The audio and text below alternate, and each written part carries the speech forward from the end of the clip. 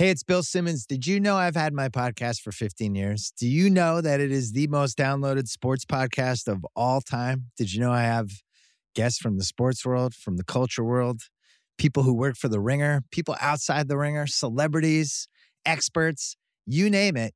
It's on my podcast 3 times a week, late Sunday night, late Tuesday night, late Thursday night, the Bill Simmons podcast. Check it out on Spotify. This episode is brought to you by Cars.com. When you add your car to your garage on Cars.com, you'll unlock access to real-time insights into how much your car is worth. Plus, view its historical and projected value to decide when to sell.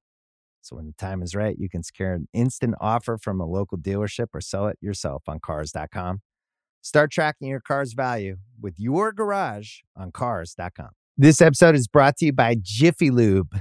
Cars can be a big investment, so it's important to take care of them. I once got a car that I started out with 25,000 miles on. I got it to over 200,000 miles because I took care of it. You know how you take care of a car? You take care of the maintenance, the oil, the brakes, all that stuff. And if you don't, you can have a car just completely fall apart. When your car needs maintenance, head to Jiffy Lube. They provide automotive excellence at speed. Get your oil change, brakes checked, tons of other multi-care services. It's all done by expertly trained technicians who actually care about taking care of you and your car. Jiffy Lube, car more. To find coupons and start an instant online estimate, visit jiffylube.com.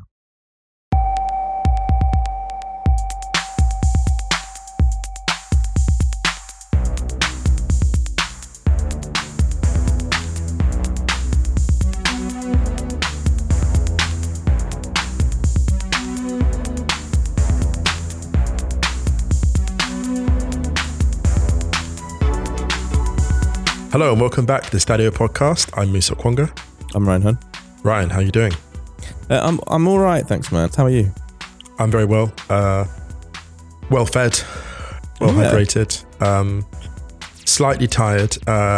Having to kip in between games just because, just absorbing all of this. There's so much in this tournament on and off the field that it's twice as much. And that's not a complaint. I'm just saying that in terms of you're absorbing not just the tactical nuances and what's happening on the pitch, but off the pitch, and there's so much. So it just means if you're trying to do that justice, just doing twice as much work, I would say. I think that's a really valid point, actually, and something that maybe we haven't considered in terms of our viewing of the World Cup, because it's felt super different. We've talked about this from the start of the tournament, but also just kind of, because I'm in the UK at the moment, and just on the ground, it feels like there's not really that much excitement about it. Does it feel like? I think a lot of that is just the time of year, because we're used to World Cups being in the summer in Europe, and you kind of going past places and the doors being open and the windows being open and the pubs and public places being full, watching games and stuff. And it's just really not like that at all. I think it feels like if you weren't actually watching the football, you wouldn't know that there was a World Cup on at all. Actually. Absolutely. I went through Berlin on Saturday and there were no bars visible, immediately visible showing the games. It was wild. And like I say, I haven't watched a game in the company of friends yet. And, you look at the Japan-South Korea World Cup. I was in your prime at uni. This was during law school. It was, you'd watch all the games together. So this is a very different proposition, I would say. It is, but it's okay. I'll be back soon. We can watch them together. Well, after that little moan, we hope everyone else is staying safe and well. And big moan. Enjoying the football if you are watching the football, and handling all of the off-field stuff if you are also tuning into the off-field stuff. Quick shout for a couple of things. Counterpressed went up on Monday. Flo Lloyd Hughes and friends. Go and find it on Spotify or wherever you get your podcasts. Righty's House will be up Wednesday. You are going to join Ian. I am indeed. And you're going to talk England, mainly. We are. And maybe a couple of other things. Let's see if we can get any more stories out of Ian from what's going on. Who's he been shopping with this week? That's right. Oh, do you know what we need to talk to him about? We need to talk to him about him and Samuel Eto'o. Oh, yes. Is that the person they met? I don't know. Can you ask him about that? Yeah, on I Wrighty's should. House, please. Yeah. I'll try and remember that. Make a All note. right. Well, was it? Oh, what did we used to call that one when it was just you and Ian? Oh, the uncles, isn't it? The uncle special. Why did we drop that name? It used to. I think everyone just assumed it, but it was the uncle special, so that's what it is. Yeah. Oh, well, there you go. A Wrighty's House Uncle special. The uncles are back. My goodness. I'm not going to lie, I love that so much. It's accurate, isn't it? It's accurate. It is. Any other admin? Theringer.com/soccer. I think that's it. Have you written a piece? I have not. I'm going to stop throwing you under the bus. I promise. And also, I suppose if you do listen to us on a podcast app that allows you to rate and review, please do so. It'd be very, very kind indeed. So we're recording this straight after the wrap-up of Group B. So we're going to be talking about England's win over Wales, the USA's win over Iran, and then we'll talk about Senegal and the Netherlands progressing from Group A. We'll touch on a little bit of stuff off the field. We'll touch on some stuff from yesterday, and we might, if we can, give a little mention to the entirety of Juventus's board, apart from, was it Arrivabene resigning? Allegri is still there. Wild. So we should probably touch on that. And I reckon that'll do us for tonight. Yeah, that sounds fair. Action-packed. Let's get into it after this. Let's do it. This episode is brought to you by State Farm. You might say all kinds of stuff when things go wrong, but these are the words you really need to remember. Like a good neighbor, State Farm is there. They've got options to fit your unique insurance needs, meaning you can talk to your agent to choose the coverage you need, have coverage options to protect the things you value most, file a claim right on the State Farm mobile app, and even reach a real person when you need to talk to someone. Like a good neighbor, State Farm is there. All right, man. England are through. The USA are through. Yes. Shall we start with the USA? Because I feel like this game against Iran was this was the one that I watched in its entirety. That was the one with the tension. Had the England game on in the background, but I think that this was where the jeopardy was at. I was like the watcher, observing both games simultaneously in time and space. In a mighty fine jacket. Yes. Well, a mighty fine hoodie, but my attention was drawn more to the Iran-USA game. It was a really good game as well, I thought. It was. I think both teams extended themselves as far as they could, and I just have to give a shout out to Yunus Musa in the USA midfield. That they've been really special, but he in particular, he was so good. The way that he advanced the ball from the base of midfield, like you look at like a sort of a young, people are going to hate me for the comparison, but a young sort of Thiago or... Oh no, you went there. But the responsibility, the responsibility, in terms of the responsibility that like a Modric or whatever, they were given to like really, not just bringing the ball up from deep, but like, 1-2 and just trusted to carry the ball and time and again doing that. And it wasn't just energy. And then you have like, it wasn't just energy. It wasn't just a youthful exuberance. It was real strategy.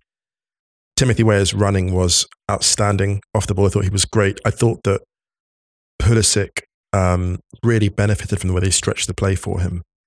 And just, in particular, really well coached first half, I thought, from Berhalter and the US.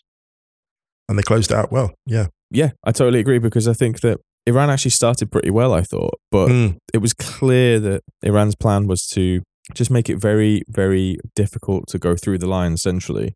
But that meant for the USA that if they could identify a little bit of an overload or create a little bit of an overload, and then identify space elsewhere, there would be joy to be had, and that's exactly how the goal came. Yeah, absolutely. It was really well played from Sergiño Dest, and it was really brave from Christian Pulisic. He took a good old whack and went off in the second half. Well, he didn't come back out at half time. And I think at the time, the USA had really started to control the game. I think that's right. I think the goal came at a good time for them, and they deserved it.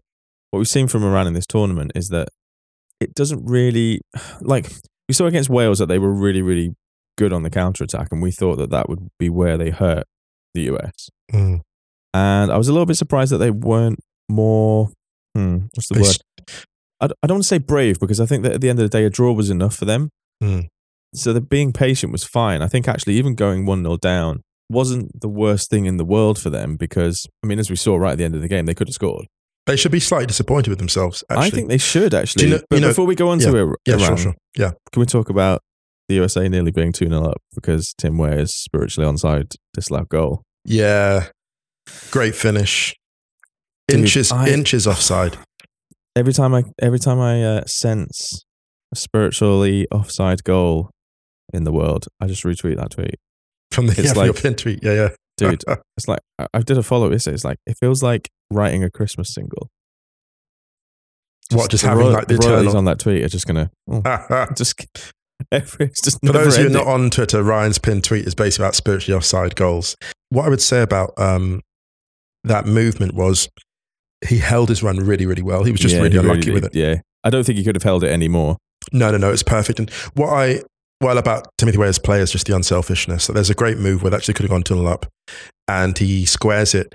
And it's not the greatest square pass because he's passing into kind of a thicket of players, but it's too wide for him to shoot. And also, the interesting detail is Pulisic calling for, but Pulisic is knackered. Well, he's knackered by the injury. He's 10 yards back, so there's no actual option. So the margins for the US to go a goal up were basically Timothy Weah not squaring it, the right pass, and then getting the offside. But with that being said, the crucial stat for me came after about an hour mark where it had entries into the final third.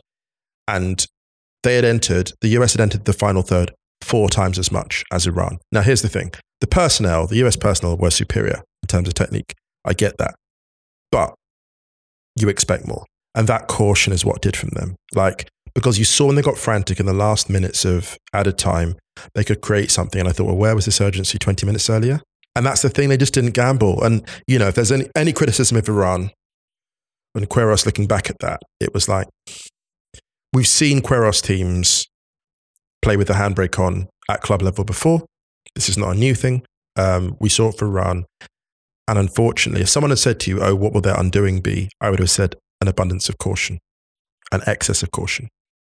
Yeah, because I think the volume of big chance that they created to what they created overall was way bigger than the US. Absolutely. And if they'd actually been a little bit more adventurous earlier, I think they could have caused the US a load of problems because if they'd put as much pressure on the US as the US had put on Iran in the first half, then that gets super nervy for the US because they know that a point is good enough for Iran. They're kind of penned in a little bit. We saw it against Wales when Wales started to really ramp up the pressure in the second half against the US. They kind of wobbled a bit. Also, the US, the ball doesn't stick higher up the pitch. That's the problem they got to solve. Actually. Yeah. Sargent, I think, doesn't have the ball stick as well as Wright. Taremi, the ball goes into feet and it stays there. So I'm thinking that's an option for it, especially go long. So to me, it just felt like they didn't use all the tools they had. The best. And then we had the chaos of the last few minutes where there was a penalty shout that wasn't a penalty shout. There was a handball shout that wasn't a handball shout. There was a chance that went just over. Which looked quite honest, good. That was a good chance. That was the chance. That was the chance where I think they should have done way better. But I think overall the US deserved it. Yeah, there's good value for that. Yeah, they were. And they will play the Netherlands in the next round. Which it's a spicy tie. I think will be a really good game. A really good game, actually. And we'll touch on the Netherlands in a little bit. But the final thing I want to say from this game, unless you have anything to add, is my only disappointment from this game is that considering the referee was Mateo Leos, I was extremely underwhelmed with the level of chaos that it presented. He's done that a couple of times in recent months, actually. Do you know what? He must be reading the tweets because he's not done anything that wild by his standards. In terms of the frequency of wild decisions, he's really scaled that back in recent months, it feels. What was that analogy you made once? It's like waiting for the drop and it never happens. Yeah, exactly. There was a period of dubstep where no drop would come. And every big dubstep artist would be like, no, here's the track without the drop. I'm like, well, what's the point? We know what he came here for. But actually you get super deep ambient techno and you're like, what? Hang on a minute. He would do a couple of those tunes and it'd be melodic. You're like, no, I came here to have a thing that sounds like a bulldozer crash. What are you doing? Anyway. Congrats to the US. Unlucky Iran. I think they... Can I say one bit of joy that the US might have? Pressing high up. some of the Dutch play, like out from the back, has been a little bit self-indulgent. They could get some joy if they push high up in that game. So yeah, look out for that, I guess. There's a weakness there. I think the interesting thing about this group is that the fact that it set up the Iran-US game as the final one, and basically it was kind of kind of like essentially like a playoff, really. Yeah. I think if either of those sides had gone through, I think they would have deserved to have been there, because bar the England game for Iran, they've actually, which I think that we maybe underestimate how difficult that game would have been for them, just in an emotional sense. And yeah, I think in the second game they were really good against Wales, and the US I think have been good in patches and not so good in others. I don't think but what I'm saying is I don't think there were two clear, lights out teams to go through in this group. I think it was England +1. Yeah, that's right. And that's based on the first and the final performance from England, because they were okay against the US, but I think that was very much, I mean, in hindsight, that USA game now by Southgate looks like a very, very much playing the long game. Should we talk about England? Yeah, let's do it. Should we keep it brief because you're going to talk about it with Ian? But I mean, there's not really a huge amount to say. Just bigging up the changes and the goal scorers.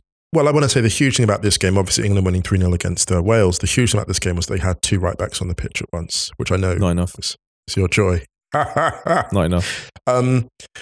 Yeah, like England they brought in Foden from the start, and Rashford, both of whom scored. So Rashford's got a couple, Foden got another one. Foden crashing the box for his goal, Rashford looking extremely sharp. I know I've been pushing the Rashford as future England number 9 agenda. I've been pushing that, and I know that it's still got a way to go in terms of agenda, because Rashford's hold-up play can get even better. But what he did from a wide area was devastating.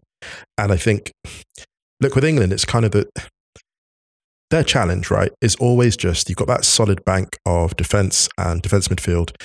You just have to create space for the forward players to be liberated. That's all Southgate really has to do extra.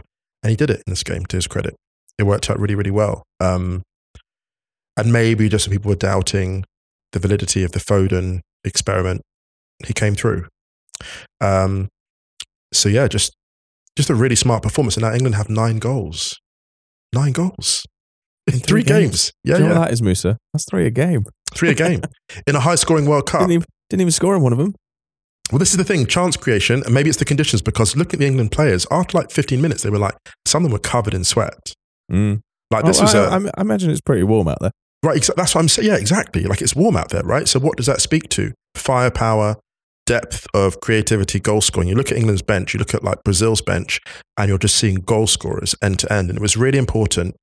Again, I've used this basketball example before, but like everyone getting a touch of the ball and scoring. It's so important to go into knockout phases where all these players have got a goal under their belt, as opposed to, like, say, in Argentina, if they'd gone away with it against Saudi, Lautaro has a goal, who else? Maybe a couple of the players have goals, and maybe Dybala's got a goal. Whereas England now, it's really exciting because they've broached that problem.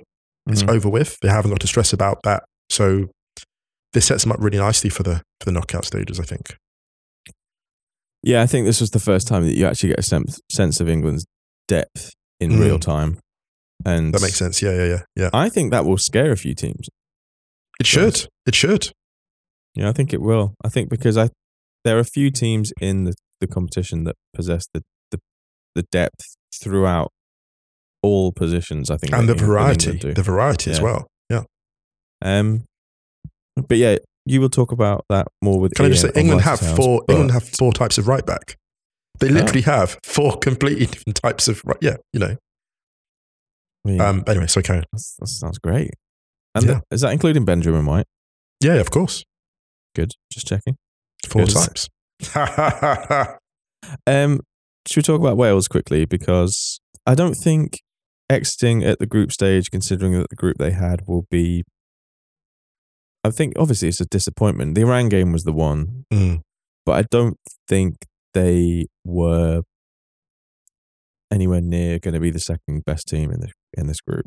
Unfortunately, we've seen them come up short. Bale was taken off at halftime today with what we assume was an injury, because it looked like he was carrying it towards the end of the first half.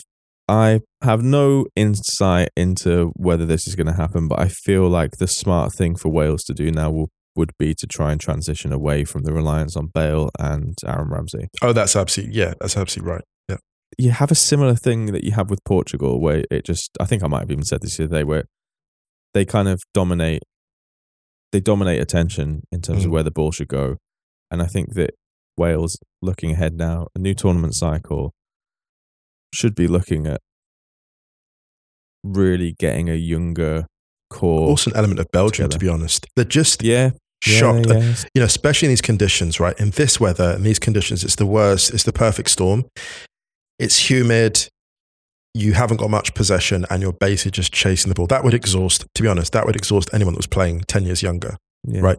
10 years younger is stressful. And Wales, they just didn't have the depth. And I suppose the consolation they can take is that they pushed this squad of players as far as they could go. They didn't embarrass themselves. You know what I mean? Like they pushed themselves in each of these games as far as they could. And England just had ridiculous depth. Even like taking Bale off, maybe it's an injury, but maybe also shuffling the pack. That was a bold move to do that. Not every coach does that. Some people just keep them out till they collapse. And this is not to sound patronising. It's just that like England just had too many different options. And when you bring on Grealish for Rashford, like at 10 minutes, come on, man. Like, you know, it's just the depth. Totally. So England will play Senegal in the second round. USA are going to play Netherlands, like we mentioned earlier. Let's go to that group, Group A. Ecuador 1, Senegal 2. Thanks to Kalidou Koulibaly's first international goal. And it was the winner in a World Cup game, in a pivotal World Cup game. Got to mention Sarr's no-look penalty as well. Yeah, we have to, because this is absolute, like the levels. Oh my God. I'm surprised he didn't do the little, like, you know, the dirt on my shoulder celebration. Yeah, but it was even deeper. He put his hands over his eyes. And was like, yeah, I didn't look at that. I was like, wow, this is how we're moving. And like it was like near half time as well. Like, yeah.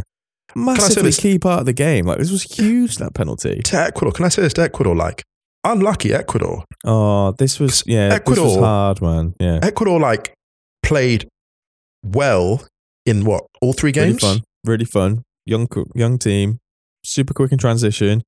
Maybe just this tournament too early for them.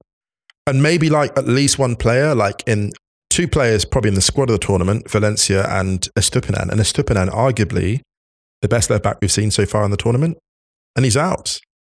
Like Ecuador, wild. One of the best World Cup teams to go out in like the last 3 tournaments to go out this stage. It would have been really fun in the knockouts as well, I think. But this is the tough thing. I mean, like, nobody wanted them in a knockout. No one. Oh God! Oh my God! Oh my God! No. That's the scorpion in the sock. Yeah. Yeah. So Senegal through to play England. Huge for Senegal. Huge. I mean, it is, because especially after that opening game against the Netherlands, where they didn't look great, and losing Sadio Mane before the tournament, to get through that group without Mane, losing him on the eve of the tournament, I think is so big. They look like they were still adjusting to his loss against Netherlands, but they're locked in now. I think so. I think that you've seen each game, they've been a little better than the last, and they've incrementally. It's almost kind of like, hey, guys, actually, I don't think they lose that game. I don't think they lose that game. They play Netherlands again. The way they've reconfigured. Do you know what? I think it's a draw. I agree. I think it's a draw. I think that's a sign of just how good Aliou Cissé got this team playing. They're very dangerous. Like if any England fan is looking at that going, quarters. No. Senegal are coming with something. Yeah, they're leaving here with something. We just talked about England's depth, and they're going to need all of it against Senegal, because I'm not looking forward to that game. No. As a neutral, I'm looking forward to it. As an Englishman, I am not, because I think it might be very tricky. England have to make that a shootout. If this game's tight, I think England are in trouble. I honestly believe that. I think you saw what happened when England get a bit more freedom. You know, Iran, actually, like this England team now reminds me a little bit of France 2016. Move the ball at high speed, can't live with them. That amazing, I think, quarterfinal win, they beat like Iceland 5-2, just blew them away. If the game's slow, England will struggle, I think. They have to, if England can play this at a high tempo and goal for the goals, they can win this 3-1. But it's close. If it's tight, I actually fancy Senegal, if I'm honest. They got to keep the tempo high, in my opinion. They really do. Netherlands kind of cruised through against Qatar. Yeah. 2-0. Gakpo season. Carl Anka very happy with that. He's a big fan of Gakpo. Or is he though? Because he tipped Memphis Depay for Golden Boot, and he should have tipped Cody Gakpo. Yeah, we know who he really favours. You know who Carl's favourite is. Carl's like one of those uncles that's not meant to have a favourite, niece and nephew, but he does. That's Carl, and that's Gakpo. We see you, Carl. And Frankie de Jong getting the second and clinching it for the Netherlands. We had a tweet from Mark Wallace, friend of the show. The chaos who agent. Said, Frankie says, relax. Here all week if you need a show title, Stadio. And so if the title of the show contains Frankie says relax in it, then you know it came we're giving a co-write credit to Mark the Great. Mark Wallace on that. Yes. Shouts to Mark. The thing about the Frankie de Jong goal was that he really shouldn't have scored it, actually, because he gave the defenders about a 4-yard head start on that. And I was like, hang on, Frankie de Jong he's got pace here. Like, does. Crashing the box, a la Phil Foden. There are some players that don't look fast. There should be an 11 we do of players that don't look fast, but actually are. Actually, this reminded me of the Tim Weah. Sorry to cut in. Quick. Yeah. He doesn't look quick. There was a moment in the USA game where Tim Weah broke down the right-hand side and just glided. Yeah. And do you know who it reminded me of? It reminded me of Mbappe. And I know that sounds like everyone's going to be like, oh my God, Tim Weah to Mbappe. But no, like, do you know that kind of sense of movement where, you know, Ozil used to have it. We used to talk about that all the time, where they're just deceptively rapid. It's almost like Eden Hazard before injury. It's almost like speed skating. Hydrofoil, yeah. Can we just give some more love to Cody Gakpo and Frankie de Jong, because I think these have been the two best players for the Netherlands so far. Do you know when, like, there's players that need a big tournament? Yeah. You know, a lot of people, the World Cup is a funny tournament because it's like, in some ways, it's not a reliable indicator of club form or whatever, but I think Gakpo needed a huge World Cup just for his next prospects. Frankie de Jong needed one. Sergio Dest needed one, and they're all delivering.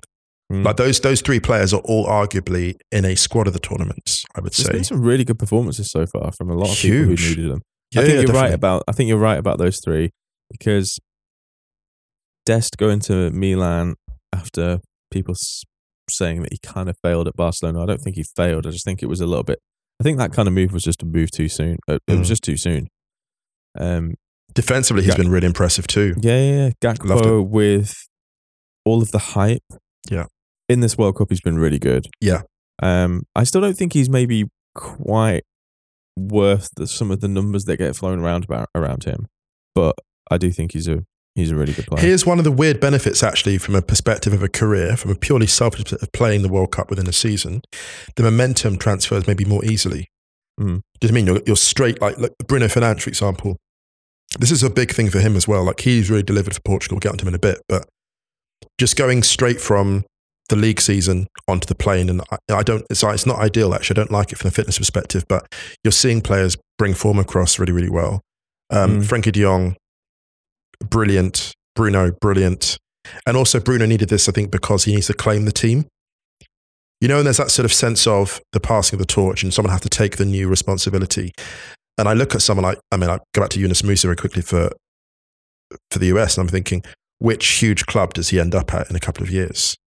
Because that now, in terms of like a player value, there are certain players whose value has either exploded during this tournament or really held steady. Like a Frankie de Jong, you can be like, yeah, he's taken a couple of risks, I would say, for the Dutch, but there's been a point to it. But certainly people are looking going, that's what the fuss is about. In a way, and it's only online chatter, but the online conversation is quite interesting in terms of, you know, Gakpo's hype he's getting, Frankie, what Bruno's doing, controlling the tempo. Yeah, big tournaments for them. Yeah, definitely. So the Netherlands are going to play the US. Great game, that. Great lineup. I think it's yeah. I think it's going to be really good. Do you know what I'm really excited for? Van Gaal. Yes. Van Gaal is about to break America. As in, yeah, he's about to go mainstream in America. You know what? It's going to be incredible. Van Gaal against Berhalter. They're not ready. They're not ready for that at all. They think, like, for example, like, I wonder if Bill Simmons knows who Louis van Gaal is, for example. Oh, he will. He's going to. You know what I mean? I wonder if Bill does. Like Louis van Gaal on the rewatchables. Can you imagine Van Gaal just breaking down like one of his favorite movies that people didn't really know, and drawing parallels with like football here and there? Love it. Do you know what, man? I'm just glad he's healthy in here. Yeah, of course. Me too. Yeah. Honestly, one afternoon, and I know I'm plugging it here, but if Louis van Gaal spent 3 days at the Ringer offices, by the end, everyone would be eating at that man's hand. He'd just be box office. Just put him on 3 different podcasts. Oh, he'd be like, just giving hot takes on everything. Paid staff writer. What is this? Why am I watching this? What's going on here? This is nonsense. You tuck your shirt in. Can you imagine him just talking to Berhalter going, that's not how you conduct yourself in an international match. Just giving him comments. Yeah, anyway, love Louis. Best of luck both teams in that one. Yes. Let's take a break and then we're going to get on to some other stuff. Let's do it. All right, and so should we talk about Monday's stuff? Because there was an absolutely wild game. Well, there were a few wild games, actually, but we're going to have to be brief on these because they weren't ultimately, like they weren't the final round of games in this group. No. But can we just talk about Cameroon coming back and drawing 3-3 with Serbia, thanks to Choupo-Moting. He's having an unbelievable season. He's the new Giroud. Yeah. He's the new Giroud. Like, he'll end up, there's always one, the law of footballing universe dictates there's always one Giroud character at every one point, right? And that's him right now. Disrespected, laughed at, doing a job, target man, always delivering, scoring big goals, and everyone laughs. And eventually they're like, hang on a minute, the man cleaned up.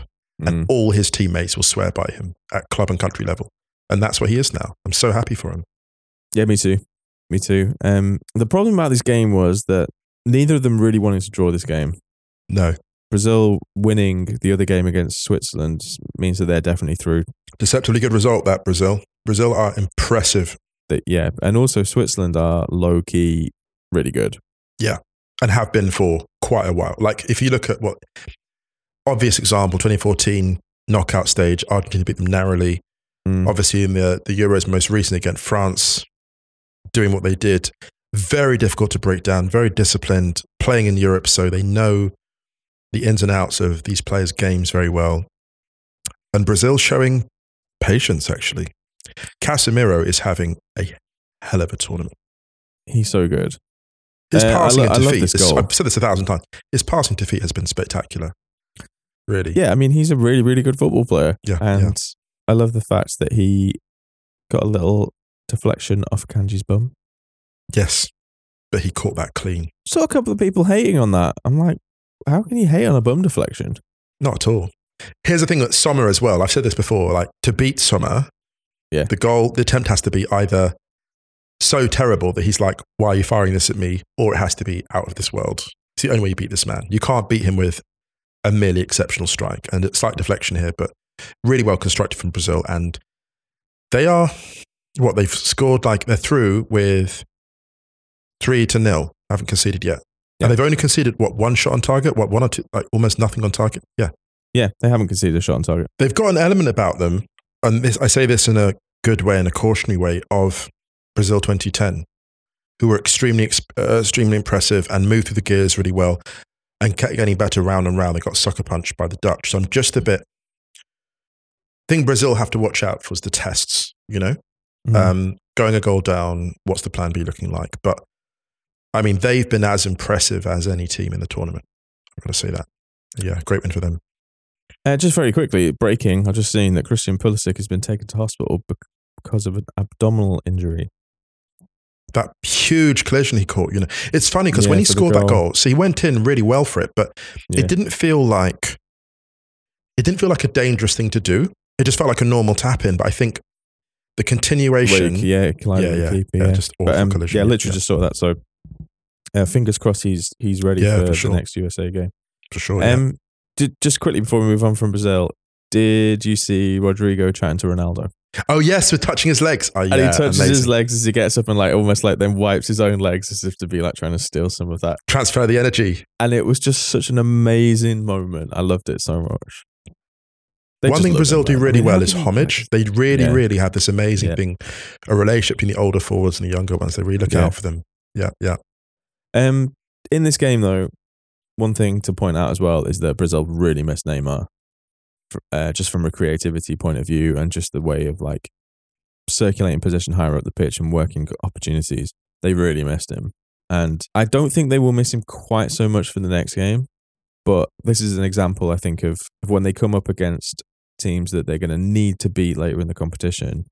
Neymar they really need him. BAs. And it was the first, I think it was the first World Cup game they'd won without Neymar since he's been a But regular in its own inside. way, weirdly, like in the same way they won the Copa without him. It's that thing where they can rely on resilience to push through. They still have, like, obviously incredible firepower. But maybe this game to win without him, it kind of put a demon to bed. Do you know? Only because you look at like the 2014 World Cup. So maybe there was an element there of we can still get the job done. I'm surprised by how much they're relying on Casemiro creatively, though. I'm slightly concerned about that from their perspective. Not that he's not brilliant, but he shouldn't be as decisive creatively as he's had to be so far. That's a bit of a problem, I think, for them. I agree. Can I just say very quickly on the camera and just jump back, Aboubakar's chip, just to say we haven't forgotten it. Oh my God. We loved it. We loved it.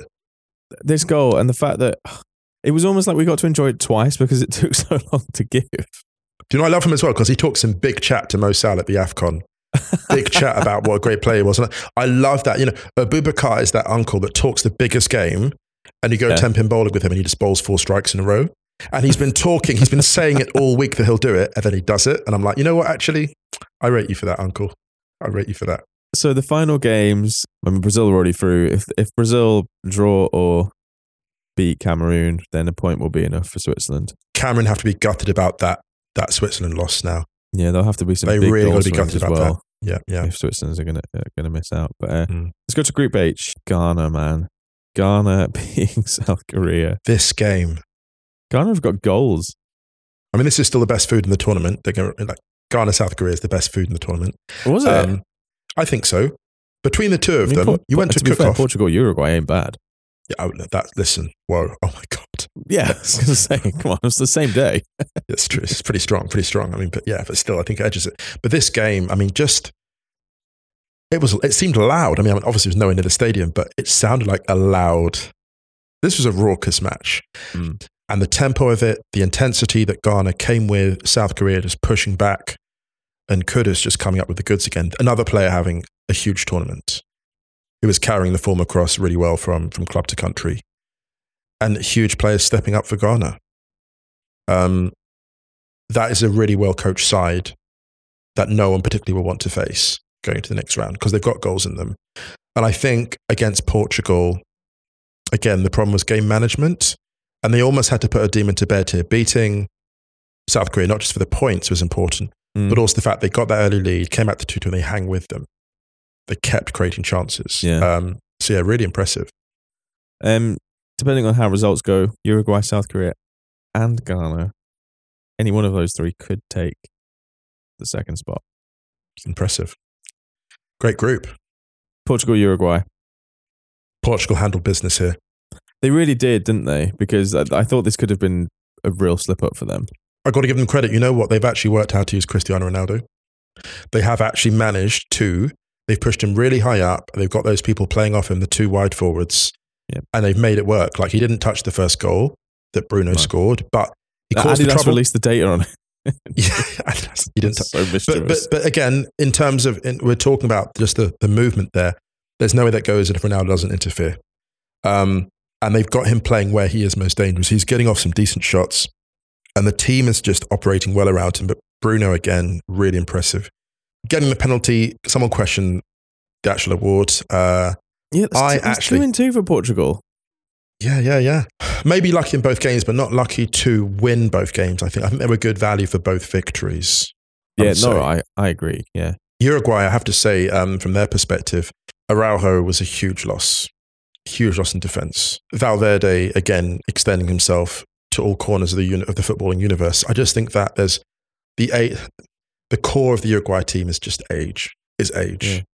And the young players, very industrious. Darwin Núñez not quite finding his radar, and that's not a criticism of him. It's just, it's the stage he's at in his career. but it's almost like that kind of the transition that the team hasn't been fully handed over yet. And I think that's a problem for them. Bentancur almost scoring. He's been on a great run, almost gets a glorious goal. And he's just been great. But Uruguay they almost look like a player short. Actually, that's not fair. They don't look a player short. They look like a player. They look like a team with a couple of players that's a tournament too far. Yeah. And again, like Uruguay have a population of 3.5 million. Like, and that sounds like really patronizing, but they don't have much margin for error, you know? They really don't. Yeah, you've got Godin in there. You've got Cavani in there. You've got Suarez who came on. There are a lot of it's their fourth World places Cup. that they can get younger in that squad. It's their fourth World Cup. But they can still go through, you know? Yeah. But they haven't scored yet. They haven't scored yet. And they're making very hard work of chance creation again. So yeah, we'll see. Are they going to do like a Senegal route through is it like scored one? Do you know what? They're going to need a bit of luck in that last game.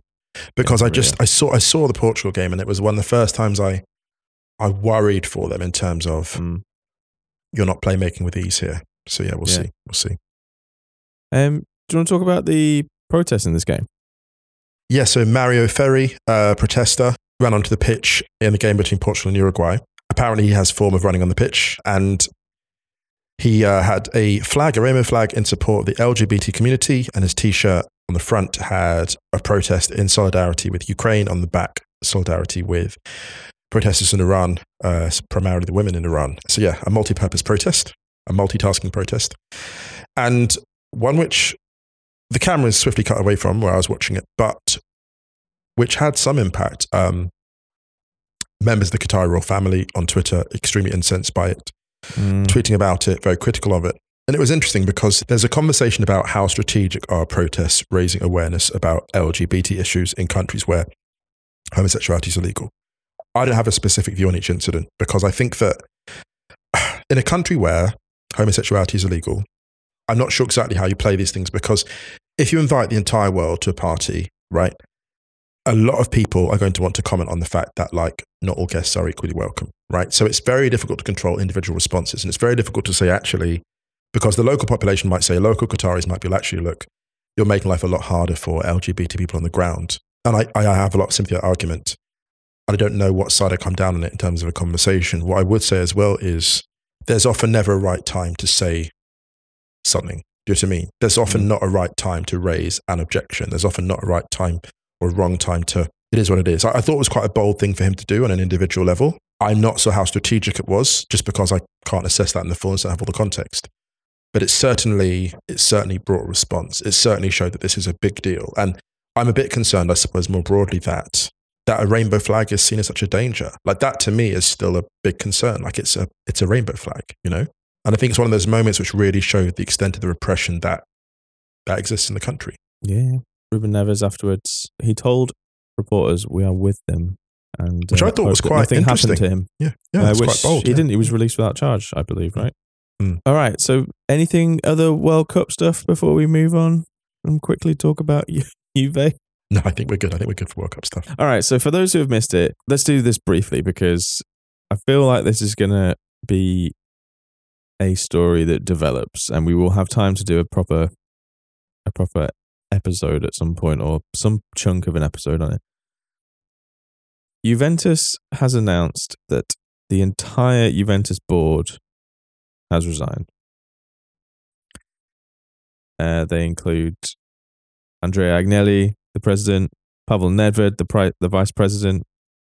Apparently, reports are now saying Maurizio Arrivabene, who was formerly the Ferrari team principal, who's interesting, the F1 principal. Apparently, he's been advised to stay on as CEO the last time I saw. So they've all resigned. This is super brief, by the way, because the Juve are currently under investigation for false accounting and a number of other financial mismanagements, let's say. It turns out it's really bad. It involves inflating the transfer income received for players, which allowed them to pay out bigger contracts to players. But the knock-on means that apparently if they had paid out bigger salaries to the players that they had declared, then it means that those players may not have declared all of their tax income on or wages because of Juve's accounting. And the losses they were posting even prior to this. Exactly. There's a couple of transfers Juventus made, specifically the Cristiano Ronaldo one, where you're just like, do you even have the money for that? And turns out they didn't. Yeah. So there was a statement from Juventus that said, given the centrality and relevance of legal issues and technical accounting pending, the board have deemed, in accordance with the best social interest, to recommend that Juventus provide a new board of directors to address these issues. Juventus will continue to cooperate with supervisory and industry authorities without prejudice to the protection of its rights in relation to disputes against the financial statements and communications of the company, blah, blah, blah, blah, some other stuff. So there's two main things, right? Apparently, they're being under investigation for a load of transfers that took place between 2018 and 2020.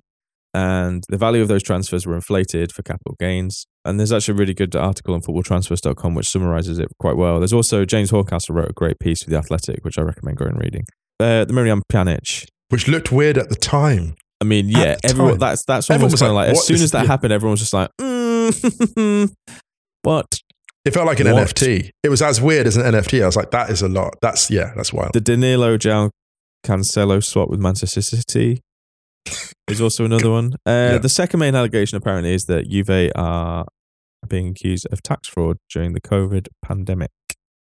Put it this way, there's a bit in there that says, is Cristiano Ronaldo implicated in the Juventus scandal? It says, like all Juventus players who were at the club in 2020, investigators have looked into whether Ronaldo made a private agreement with Juventus to receive part of his salary, quote unquote, off the books. Why were Juventus even doing that? Why were they, who even? But you know what's interesting about this, right? Football is obviously a sport that, it operates in its own bubble and like as if the rest of the world doesn't matter. Yeah. Do Juventus enjoy the same grace they enjoyed in previous years? I'm not sure. No. Do they have the leverage, Ryan? No, I don't think is there going to be a generation where it's tired of Juventus, where they're not like, why are we deferential to this great institution? They need to be a bit careful, actually. I think they need to be super careful. I mean, we talked about them in football in sense they need to be super careful a while ago. And the fact that you've got Max Allegri there still just kind of like looking John Travolta. Right. John Travolta. Standing in the hallway, like, where is everyone? But he's probably thinking, there's no one left to fire me. This is brilliant. He's like an engineer at Twitter. He's like an engineer at Twitter. To be fair to Allegri, we talked about this just before the World Cup, but they were kind of starting to creep up on a little bit of a turnaround. Yeah, they were. And like fair play because it was looking pretty bleak for a while at Juventus. It was. From one bleakness overcomes to a new bleakness. So let's see what happens there. We'll keep imagine how it is for him. Directors giving the vote of confidence who are now like walking out of the door with their stuff in like a cardboard box. What directors? Exactly. Flo dropped a great thing on Counterpressed about the Conti Cup. It's like if a goal is scored in the Conti Cup, but no one could see it because it wasn't available anywhere, does the goal even happen? Like the kind of like does a tree fall in the woods kind of thing? But it's guaranteed to happen with Allegri. If you get a vote of confidence from directors who are no longer good directors, does the vote of confidence even happen? Do you even need a vote of confidence? Well, here's the thing. Here's a possibility to imagine. What if Allegri basically is barricading himself currently in the Juventus offices, so everyone arrives back at training, he's locked them all out and changed the keys. Like, I'm now the God Emperor. He's given himself I was literally going to say, Allegri should march in there and just be like, hey, I'm the captain now. I'm the captain now.